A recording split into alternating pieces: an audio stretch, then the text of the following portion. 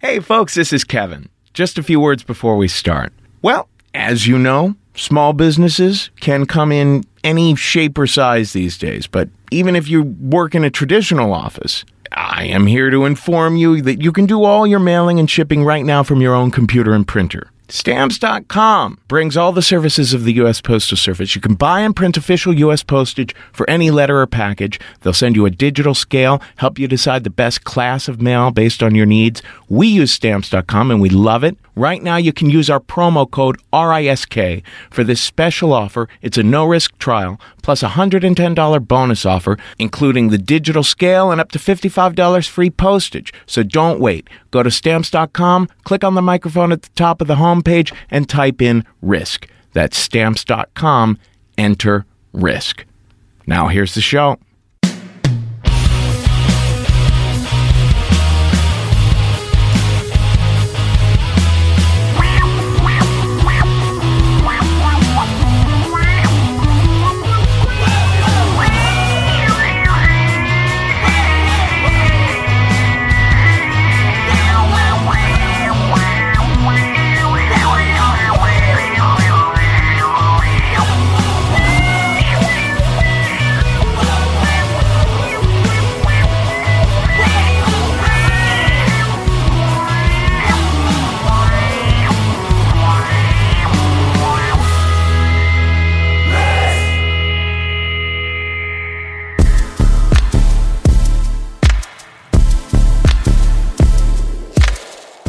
Hello, kids. This is Risk, the show where people tell true stories they never thought they'd dare to share. I'm Kevin Allison, and this is Poolside, behind me now.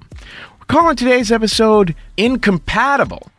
These are stories where people felt like they were a bad fit for a situation or imbroglio. I wish we used the word imbroglio more often. This series is filled to the gills with imbroglios. In just a bit, we're going to hear from Alex Wilkie, who owns a martial arts academy in Bridgewater, New Jersey. But before that, we're going to hear from Julie Polk, who told this story at a storytelling workshop class show. First time having Julie on the show, and we're excited about that. So without further ado, here she is. At the People's Improv Theater in New York City, this is Julie Polk with a story we call Call Girl.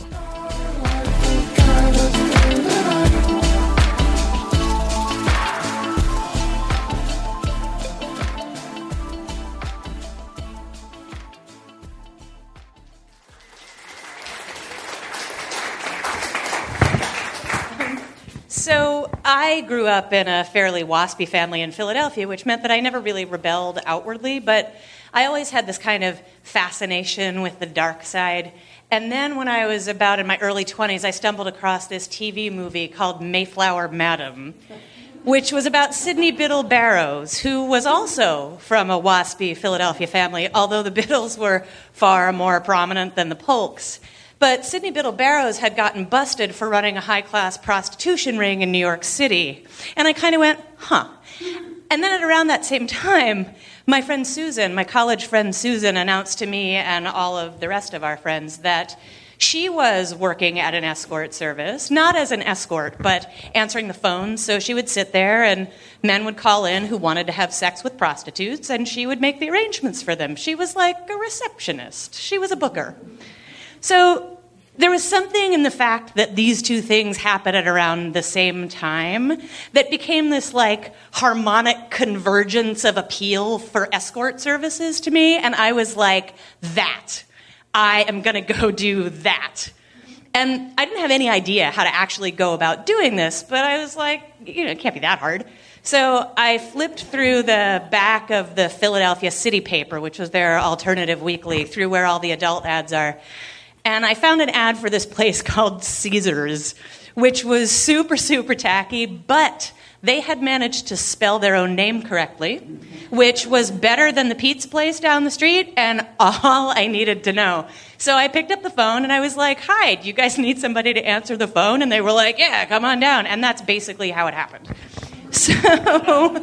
So Caesars was run out of this really dingy apartment in downtown Philadelphia. The building was really nice, and it was actually next to this really brand new, big, beautiful hotel. But the apartment had this kind of threadbare pea green carpet, and the walls were kind of cracked and yellow, and the windows were so dirty they were basically opaque. And it was run by this father-son team named Lou and Bruce. And Bruce had this big florid face and pinky rings on both fingers. And he hands me a box of 3x5 cards that have the girls' names on them. And he says, so, here's what happens. The girls call in, they want to go on, you pull their card. A guy calls in, he wants to see somebody, you look at who you got, you make the match. It's $175 an hour. Girl gets 100, we get 75, you get 10 out of that. Come in the next day, you get your envelope of cash. You get that? And he looks over at Lou, who has this shock of bright white hair and is wearing a medallion the size of a business card with a die-cut l'chaim in the middle of it. And Lou just winks at me, and I am charmed. I am so excited about this. And Bruce goes, so some very important things. You never, ever say the word sex. Anybody says something like that to you, you act all offended like you don't know what they're talking about. Somebody calls up, they want to know what the girl is going to do with them. They want to pay cash. They're calling from you from a hotel. That is a cop. You get off the phone right away. That is a cop. That usually happens on Thursdays. And I was like, oh my God, my job is to outwit vice cops. I am so excited about this. So I start working there, and the 3x5 cards that had the girls' names on them, it was really just kind of this fascinating place to be. So the front of their cards had their working name, then their real name in parentheses if it was different, height, weight, hair color, eye color, and then any modifiers that Bruce or Lou thought were relevant, like real pretty or great rack. And I thought it was kind of fascinating because I totally admit, I expected that their working names would be kind of like hooker names, Luscious and Roxy and Chandelier. And instead, they were really pretty ordinary. It was like Monica, Melissa. And I was kind of like, those are pretty much interchangeable names of girls in my third grade class. It was kind of unexpected. So I was learning things. And on the back of their cards, there was a list of things that the girls would and would not do. And in some cases, it was just literally a list of names, but this thing kept coming up over and over. I know that's a dirty joke that I realized when I said it, and I was like, yeah, well, it's a dirty joke. So there's this one thing that kept on coming up over and over, and it said, no Greek.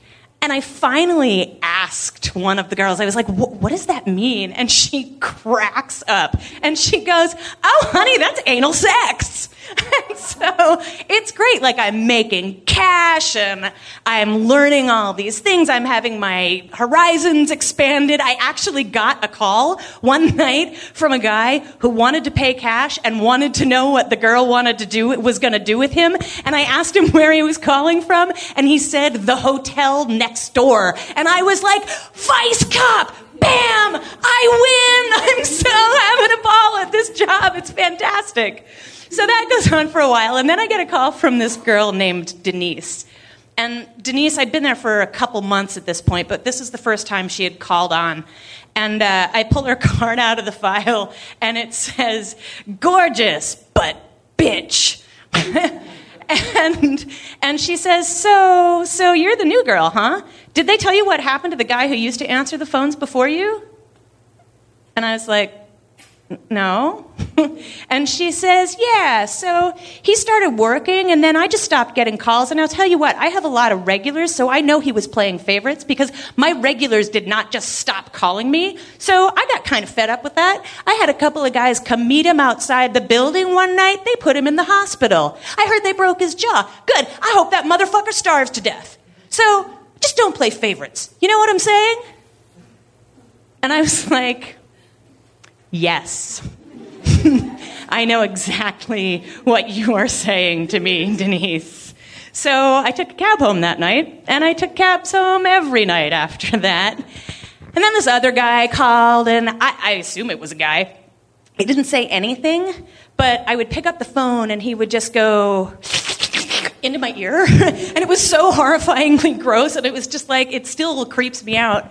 And I couldn't do anything about it. Sometimes he would call like 2, 3, 4 times in a row, and there was nothing I could do. I couldn't not answer the phone because I had one job, and that was to answer the phone. So it was like being trapped inside this apartment, this dingy, dank apartment with this super creep who just wouldn't let me alone. And I'm taking cabs home every night, which is eating into my cash, which is not as much as I expected it to be anyway. And because I have to, because I don't know if I'm really keeping Denise happy enough. And I, next door, there's an entire hotel full of vice cops who are trying to bust me. And if they do, I could be charged with a felony. And I'm just kind of freaking out about all of this. And then I go in one day, and Bruce is still there. And, which is weird, because Bruce is usually gone by the time I get there. And he says, yeah, so, I got a call today, this weird call from this lady, said her name is Tracy, and she wanted to work here. And I just thought it sounded kind of weird, so I started asking her, like, has she ever done this before? And she knows she's got to come in because I got to see what she looks like, because, of course, and she just, she's like, well, I've never done this before. I have a great body, and I'm 20, and I'm a cheerleader. And then she just freaks out, and she says she's your mom. And I was like, what? Because a couple of days earlier, I had finally broken down and told my mom where I was working. And I expected that she would, freak out, which she did. I did not expect that she was going to call my boss, posing as a 20-year-old wannabe prostitute cheerleader named Tracy, to yell at him for I don't even know why. I don't know if she had a plan. I don't know what was happening. And I'm just staring at Bruce what? And he's looking at me with this pained expression. And he says, I just gotta know, is she gonna do that? Because I got a business to run here, and I can't be having your mom calling and yelling at me all the time. So is this going to happen again? And I just looked at him, and I said, no, Bruce, I can promise you that is never, ever going to happen again. And I took a cab home, and the next day, I quit.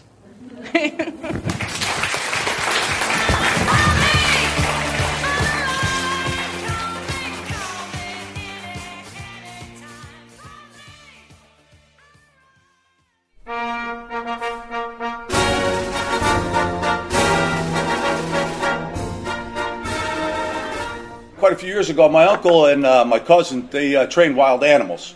And my uncle was also a stuntman, so he used to do a lot of work in the movies, westerns and stuff, where people would roll around and fight with mountain lions and stuff like that, and some of the westerns getting shot with flaming arrows and all that stuff, so he did a lot of that work. And him and my cousin were traveling out here on the East Coast to pick up some animals out in New York City that were coming in on the docks. And while they were here, they stopped by to visit us. So they brought the tractor trailers and they pulled them into the yard. I live in Far Hills, and we have 12 acres, so we're out in a wooded area. So we had plenty of spots. We got a pond there. We have some streams and stuff, so plenty of room for the animals to, the ones he could take out, like the elephants and camels.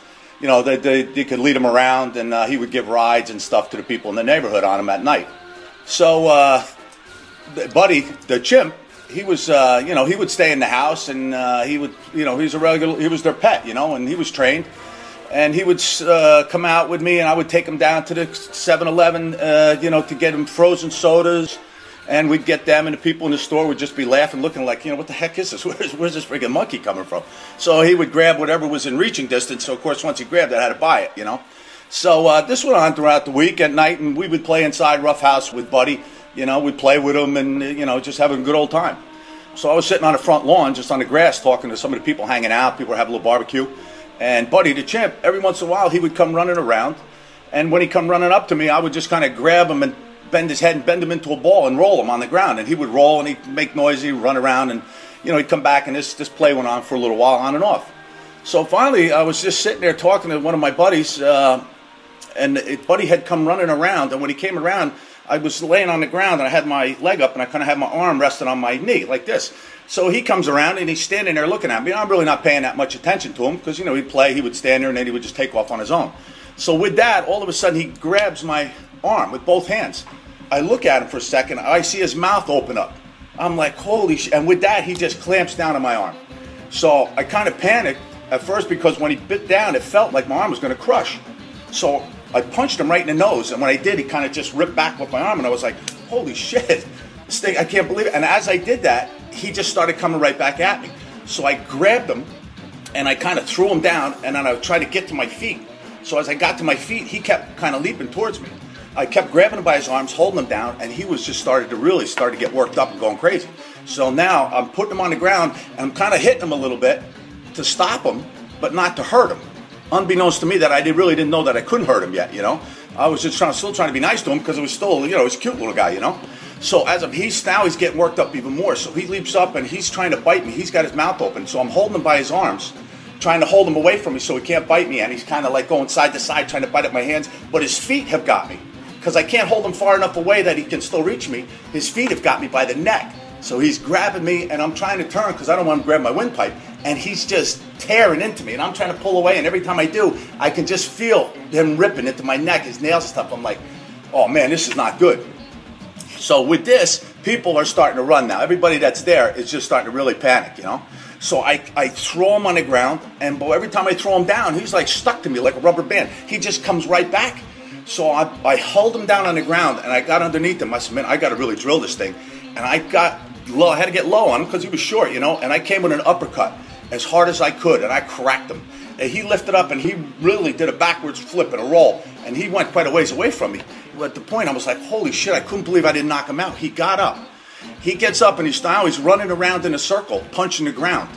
Oh, he was screaming and making all kinds of noise.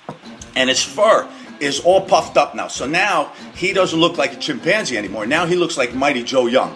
I'm like, holy shit, what do I do now? Well, with that, my friends, everybody else are scattered. They're ran. And if this thing was fighting somebody else, I would have been running too. So with that, I look at the front door at the house, and my feet want to go, but my brain's telling me, don't run, because if he gets on your back, you're doomed.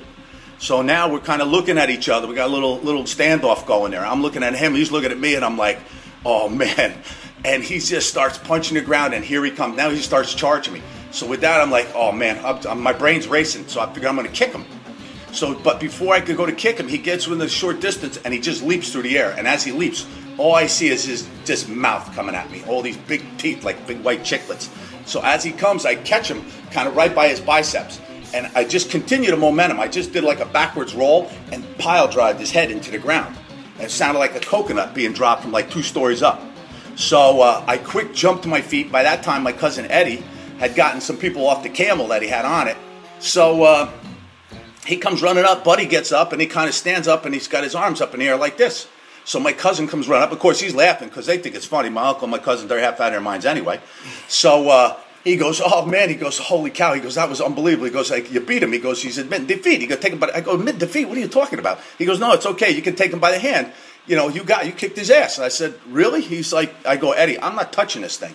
He goes, no, you got to take him by the hand now and let him know. He said, you beat him. So he's admitting that, you're, I guess I'm the head chimp now, So I said, Eddie, if I touch this thing and this thing goes nuts, I said, I'm not only killing him, I'm beating the shit out of you too.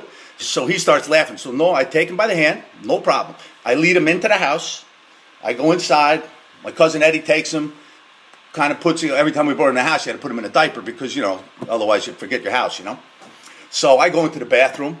Now all the people are still outside. They're all kind of gathering their stuff and coming back around. They can't believe what just happened. Everybody, they just ran for their lives. now I got the alcohol, the peroxide. I'm bandaged up my arm. I look in the mirror. My neck and my face are tore up, just ripped. So I'm cleaning that up. I must be in there, 20 minutes to a half hour. So I finally get myself all cleaned up as good as I thought I could. I'm like, yeah, maybe I should go get this checked out, So I walk out into the living room, and as I come out into the living room, I look over, and there he is, sitting there eating dry Cheerios, and he's watching the Flintstones. And he kind of looks over at me, gives me this little look, and I'm looking at him like, oh, you little bastard, I got him, I beat him, but I got the worst of it, because now I'm bit, I'm ripped up, I'm like, holy cow. So then when I talked to my cousin after, when I went outside, he's like, the thing just happened to get worked up, and it was like a challenge, he just snapped. He said that, once in a while that can happen, and if you don't beat him, he can't train him anymore. They won't listen, but they will test you every now and then. But he said, thank God it happened to be me tested, not somebody else there, because golly knows what he would have done, I mean, it was all I had. My hands full. All I could do to stop this thing from getting the best of me. And it was just sheer all out, swinging away there for a while. And, the fear was like, man, when that thing was over, I was like, holy cow. But after that, we were the best of friends. Never had a problem with him again the time he was there. And to this day, I'm still a head monkey, I got that going for me.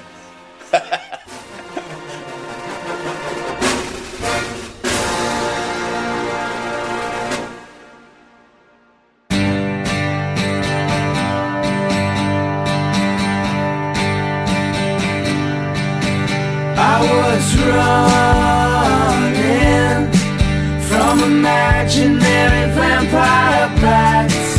I was shrieking at the moon while Montezuma laughed.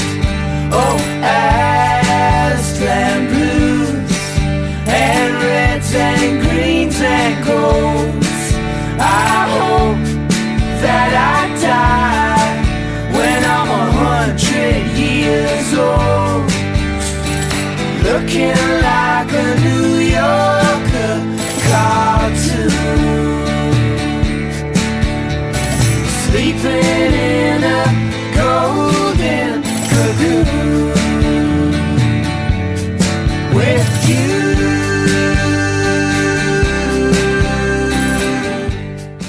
This is Risk. This is Jenny and Johnny behind me now. Just heard from Alex Wilkie. You can find out more about his martial arts academy at alexwilkiemma.com. One thing we here at Risk do very much so love is the city of Charleston, South Carolina.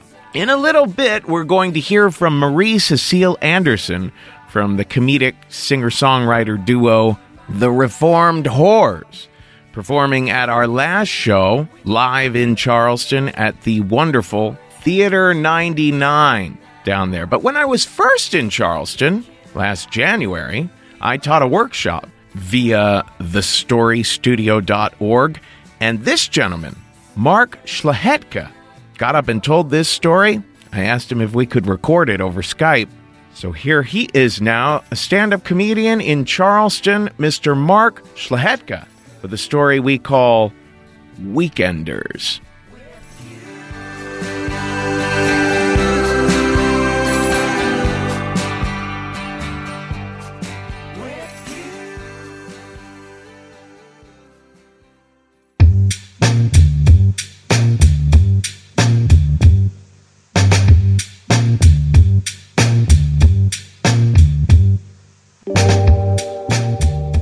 A 21-year-old college dropout, back living with my parents in their basement and working in a shoe store.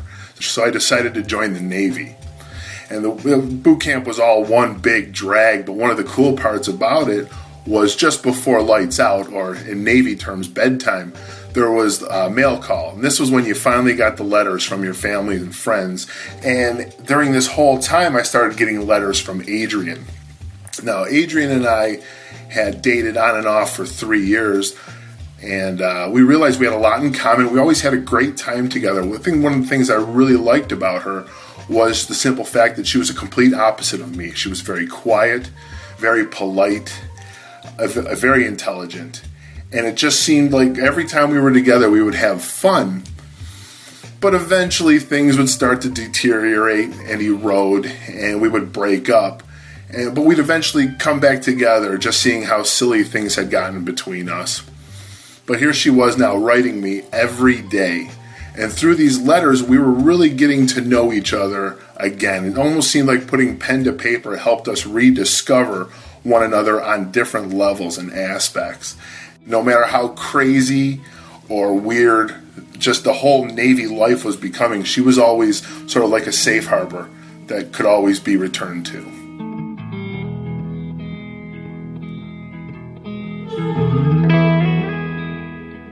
So I'd finally graduated from boot camp and was ordered to Florida for 1 year of schooling.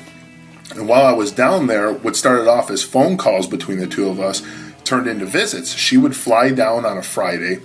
We would go out, we'd party on the beach, we'd have a blast. We'd rent jet skis, fun in the sun.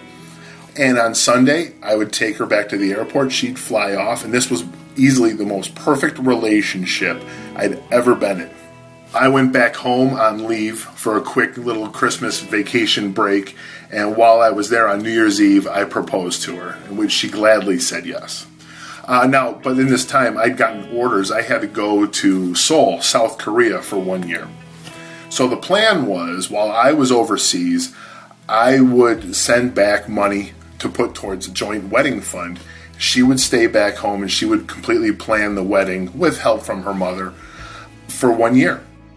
My time in Korea came to an end. I was going to fly home, get married, and enjoy 30 days of much-needed vacation time. So, flew in, got into the airport, stepped off the plane, and as soon as I finally saw her, I could tell from her body stance that something was wrong. She was irritated. This was not somebody that was looking forward to seeing somebody else coming off a plane after a 1 year absence. This was irritation at its finest.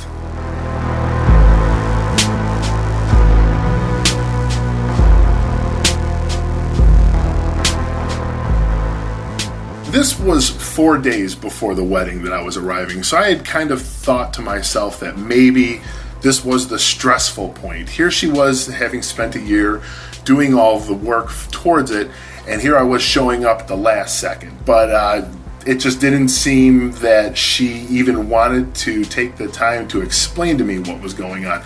And I would ask her, is there anything I can do? Is there anything I can help with? And they were quick, no. I've got it, don't worry about it, I'll take care of it. I woke up on my wedding day, and every nerve in my body was firing, telling me not to go.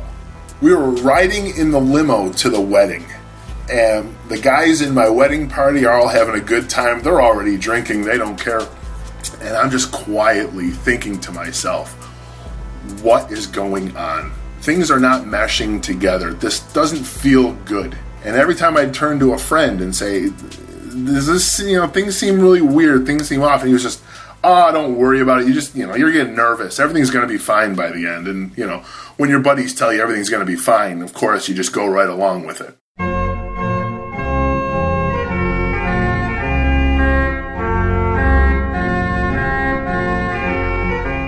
This was definitely the big church Catholic wedding.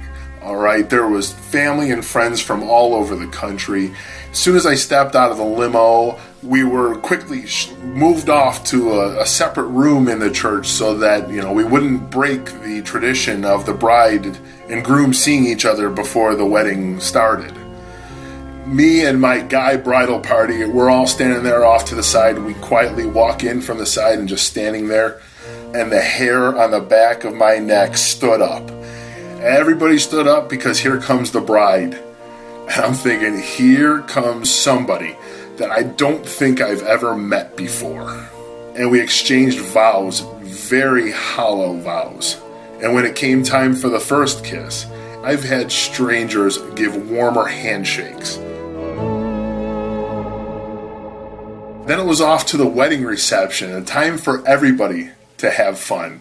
I mean, this was the part where everybody was involved. We had the family and the friends, the parents' bosses, people I'd never met before, but I was somehow related to, were at this wedding reception. But nobody noticing that the bride and the groom are standing on two completely different sides of the reception hall. I would try to walk over and say hi and maybe steal a kiss from the cheek, and I was almost pushed away. The only time you were going to see a bride and groom standing next to each other was on top of the cake.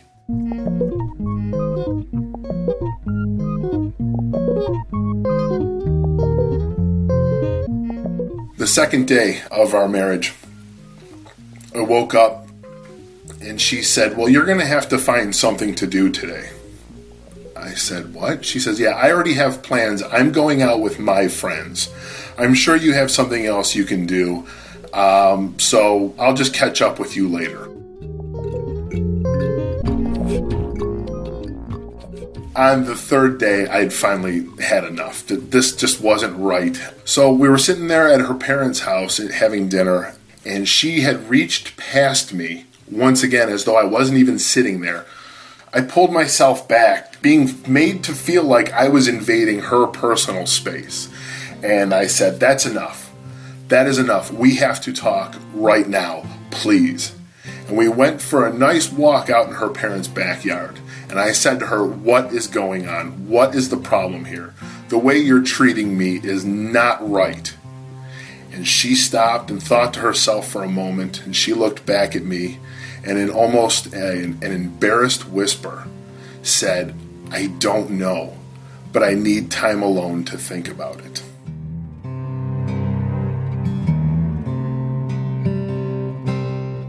We decided it would be best for us to split apart for 24 hours so that we could each get our heads straight and determine exactly what we wanted our next move to be. But 24 hours later, we finally met up on neutral turf in a state park, and we sat on one of those long aluminum benches that swing, and it overlooked onto a big hill. And finally she turned and looked at me. And again, very softly, she said, I'm not ready for this. I don't want to be married. I remember she kept speaking. She was probably making a good case. I could see her lips moving, but all I kept thinking to myself is, how on earth did this happen? How am I going to get out of it? By the time I finally snapped to and realized that she was still talking, she had ended with an even quieter, I'm sorry. This just has to end right now.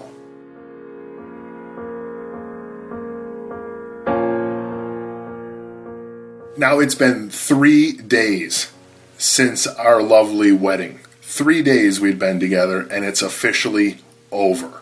Time is of the essence here for me because I'm home on leave. I've only got 23, 24 more days.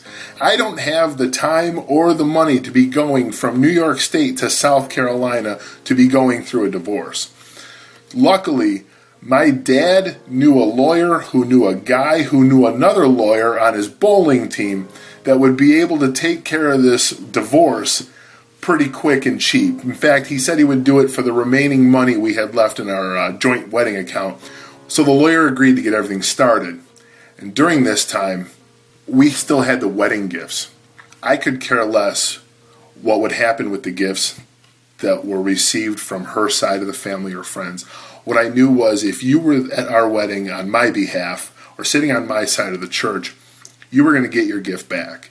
And not only that, you were going to get a handwritten thank you note for coming and a face-to-face explanation of exactly what was going on. And as people were getting their thank you notes back and opening, and they'd see, the natural reaction was, oh my God, what's happening here? I would say it's over. And they'd ask why. I'd say, I don't know. I don't know. It's over. And sometimes people's confusion would almost turn into doubt or even judgment of what did you do to specifically make this be over so quickly? And again, all I could say was, I don't know.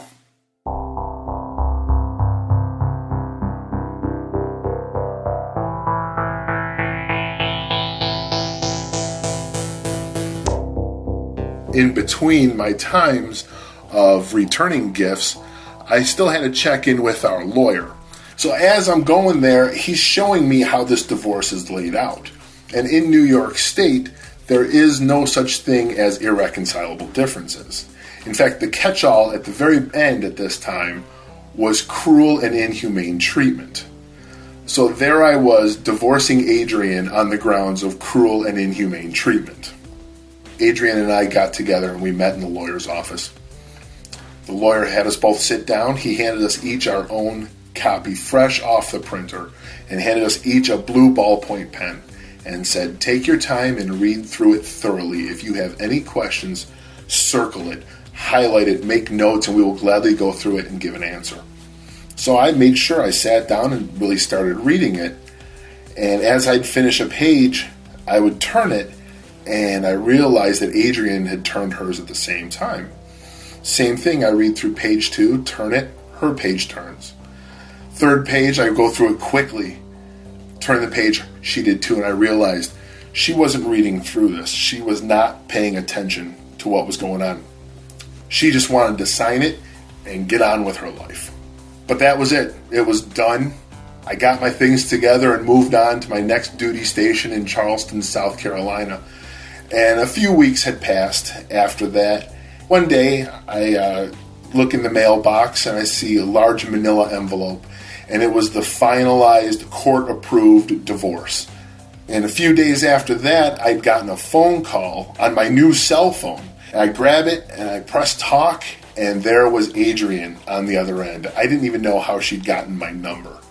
But she said, what is going on with all of this? My mom was just reading through my copy of the divorce agreement, and it says here that you divorced me for cruel and inhumane treatment, and I think this is a load of BS.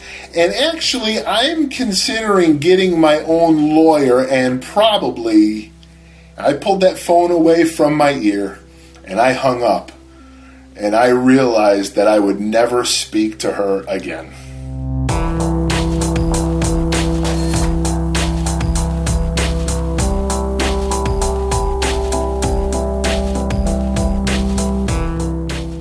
The fact that she wouldn't open up, the fact that I basically was left on my own to figure everything out, kind of left me scarred for a while.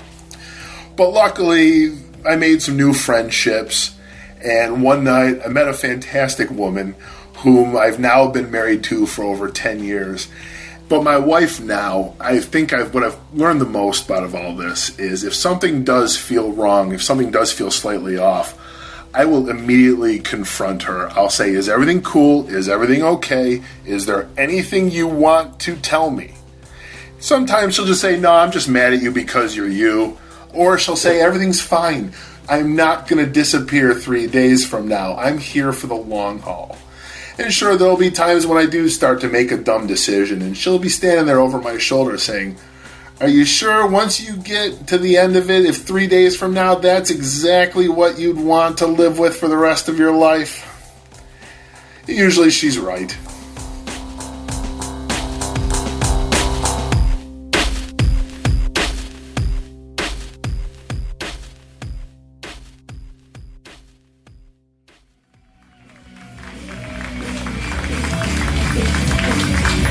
Oh, thank y'all so much.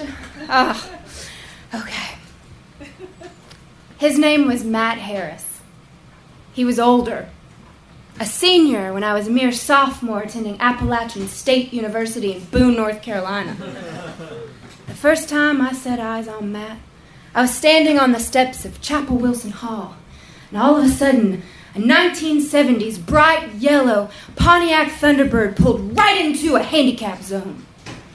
This guy was not disabled. Oh, no. He was clearly just breaking the law. Everything kind of turned to slow motion. As he got out of his car, he was wearing a black leather jacket, and in his right hand, he was smoking a cigarette. And as he walked up the same steps I was standing on, I could see in his left hand, he was holding a little ferret. And as his eyes met mine, he flicked his cigarette. It almost hit me in my eye, but he flicked it into the bushes. And I knew right then and there that I had to have that guy with the ferret. You see, up until this point in my life, I'd only had 2 boyfriends, okay? Clay Anderson, who was the president of the high school marching band, and Matthew Crosby, who was my senior prom date, who would read me poetry and write me music, and we'd stay up really late and reading to each other Shakespeare. It was very romantic, but, you know, the thing with these boys is that they were just too nice, way too nice, because all I ever wanted was a bad boy. Not like Darth Vader or anything, you know, more like Dylan from like 90210, okay? Yeah, ladies, you know what I'm talking about. And you see, Matt Harris was this bad boy. We were in the exact same social circle, okay? We had the same friends, but Matt Harris, he never would speak to me, okay? He would watch me across the way at parties or in the hallway at school. I could see him watching me, and I knew he liked me. And it was kind of like, you know, in 5th grade when the boys would like be picking on you, and I'd go home and I'd tell my mama, the boys are picking on me, why? And my mama would always just tell me, it's because they like you, right? Mm-hmm. So I knew Matt. He wanted me just as badly as I wanted him. Okay, so I was going to call him on this bluff. So one night at a party, after having lots of shots of raspberry stoli, I went up to Matt and I started a conversation with him. Now, I don't remember what we talked about. No. But I do remember that we made out all night. And since that night, as most college relationships began, we became boyfriend and girlfriend. We started dating, okay? But Matt, you know, he never took me on any of those traditional dates. No. He was just way too cool for that, yeah. We would just drive around in his Pontiac Thunderbird with his ferret chainsaw, and we'd be listening to music. We wouldn't even have to have conversations with each other. No. We would just have, like, the wind blowing in our hair. We were just that hip, you know. But, you know, driving around that Thunderbird, it wasn't like I had kind of imagined it in my dreams.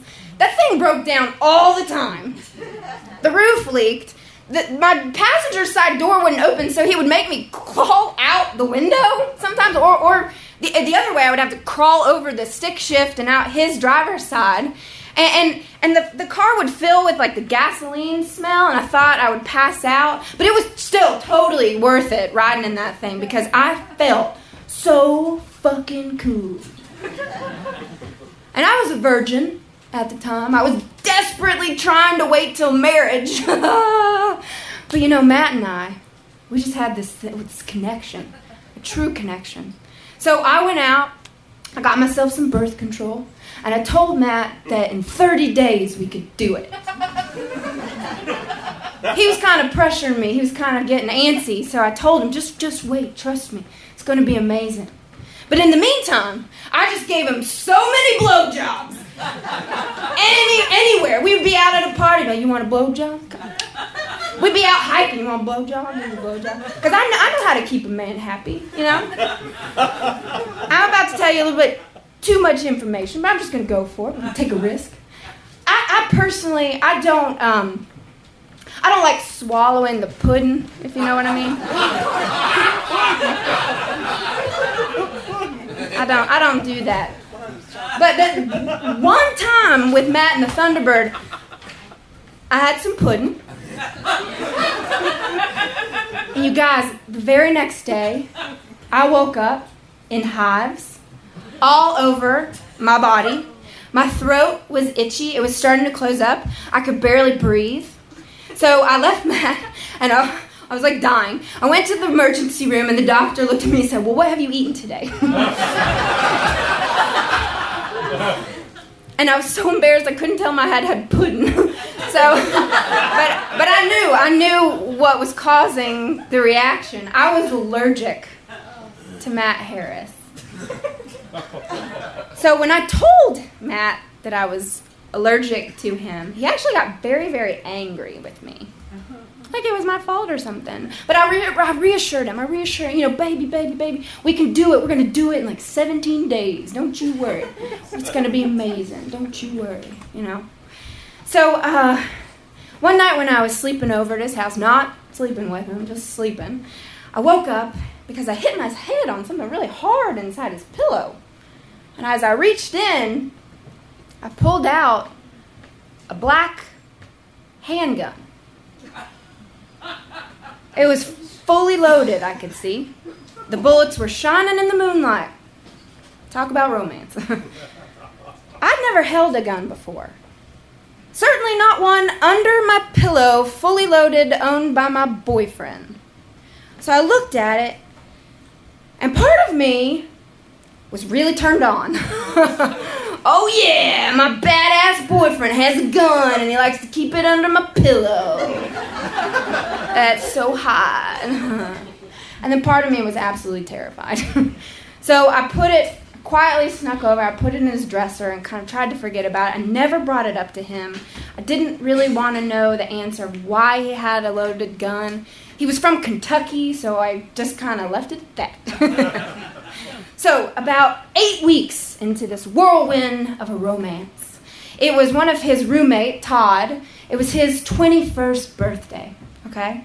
You know, when somebody turns 21 in college, you gotta throw down, right? You gotta throw them the biggest party in history. And so Matt and all his buddies had decided they were gonna throw this crazy rager at their house. And one that definitely would go down in history, one that nobody would ever forget. And I certainly would never forget it, because sometime during the party, Matt just disappeared. He just left. I don't know. Somebody said they thought they saw him wandering off into the parking lot, and somebody said they might have heard him back behind the house. Nobody knew really where Matt was until it was about 3 o'clock in the morning, and the phone started ringing, and we picked it up, and it was the police saying that they had Matt Harris down at the station for robbing a convenience store on Kings Highway. And it would be $500 to bail him out. Okay, so we were all really, really poor college kids. $500 to bail my boyfriend out of jail. Should we bail him out of jail? No, we should. We should all get this money together and we should go bail him out. But at this point, there was about 5 of us left at the party. We were all shit-faced, and especially Todd, the birthday boy. I looked over at him, and he was wearing one of those, the turtle floaty things that you put a baby in.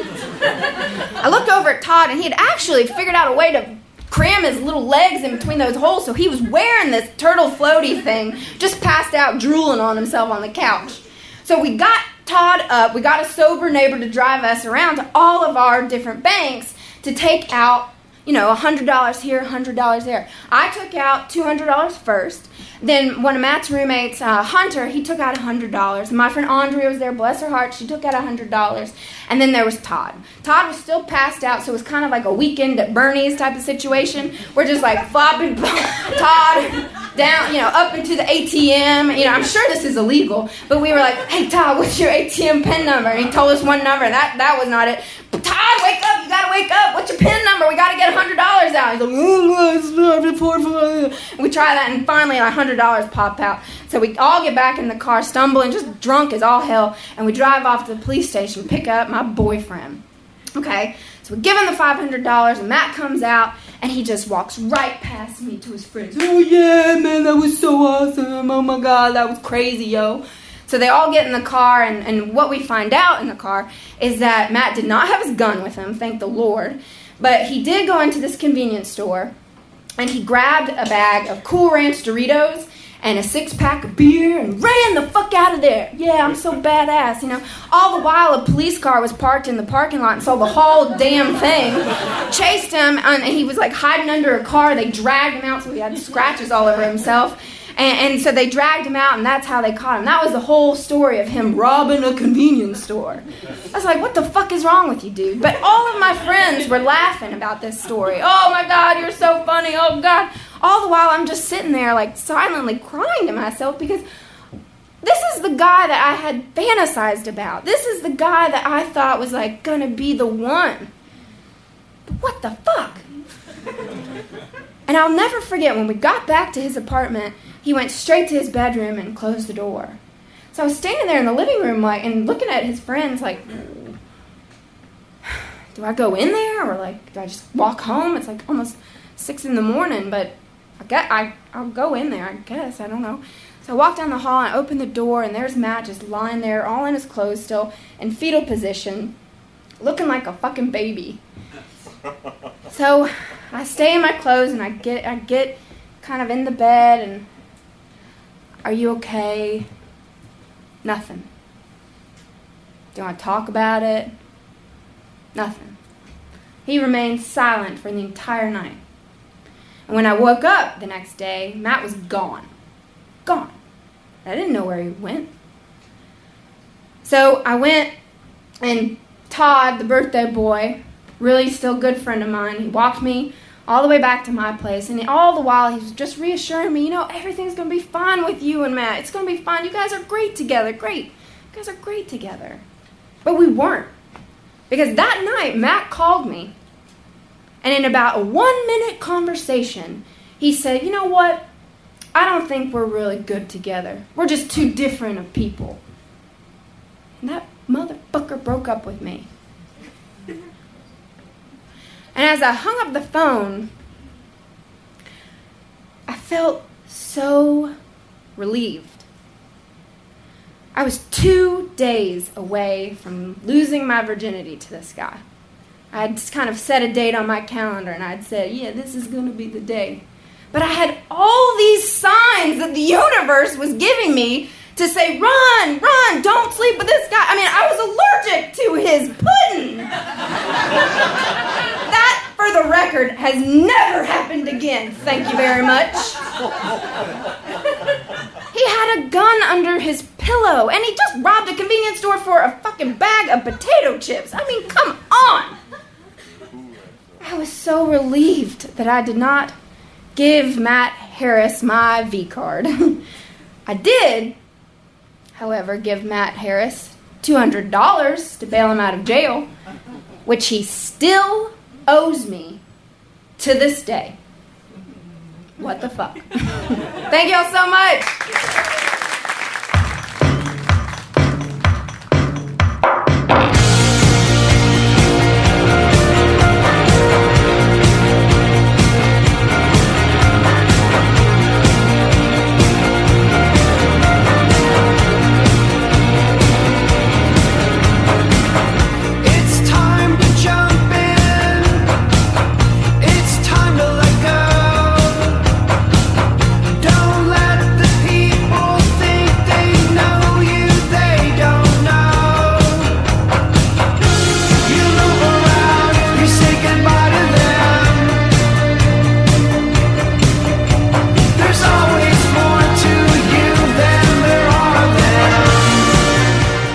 That is all for this week, folks. This is the Polyphonic Spree behind me now.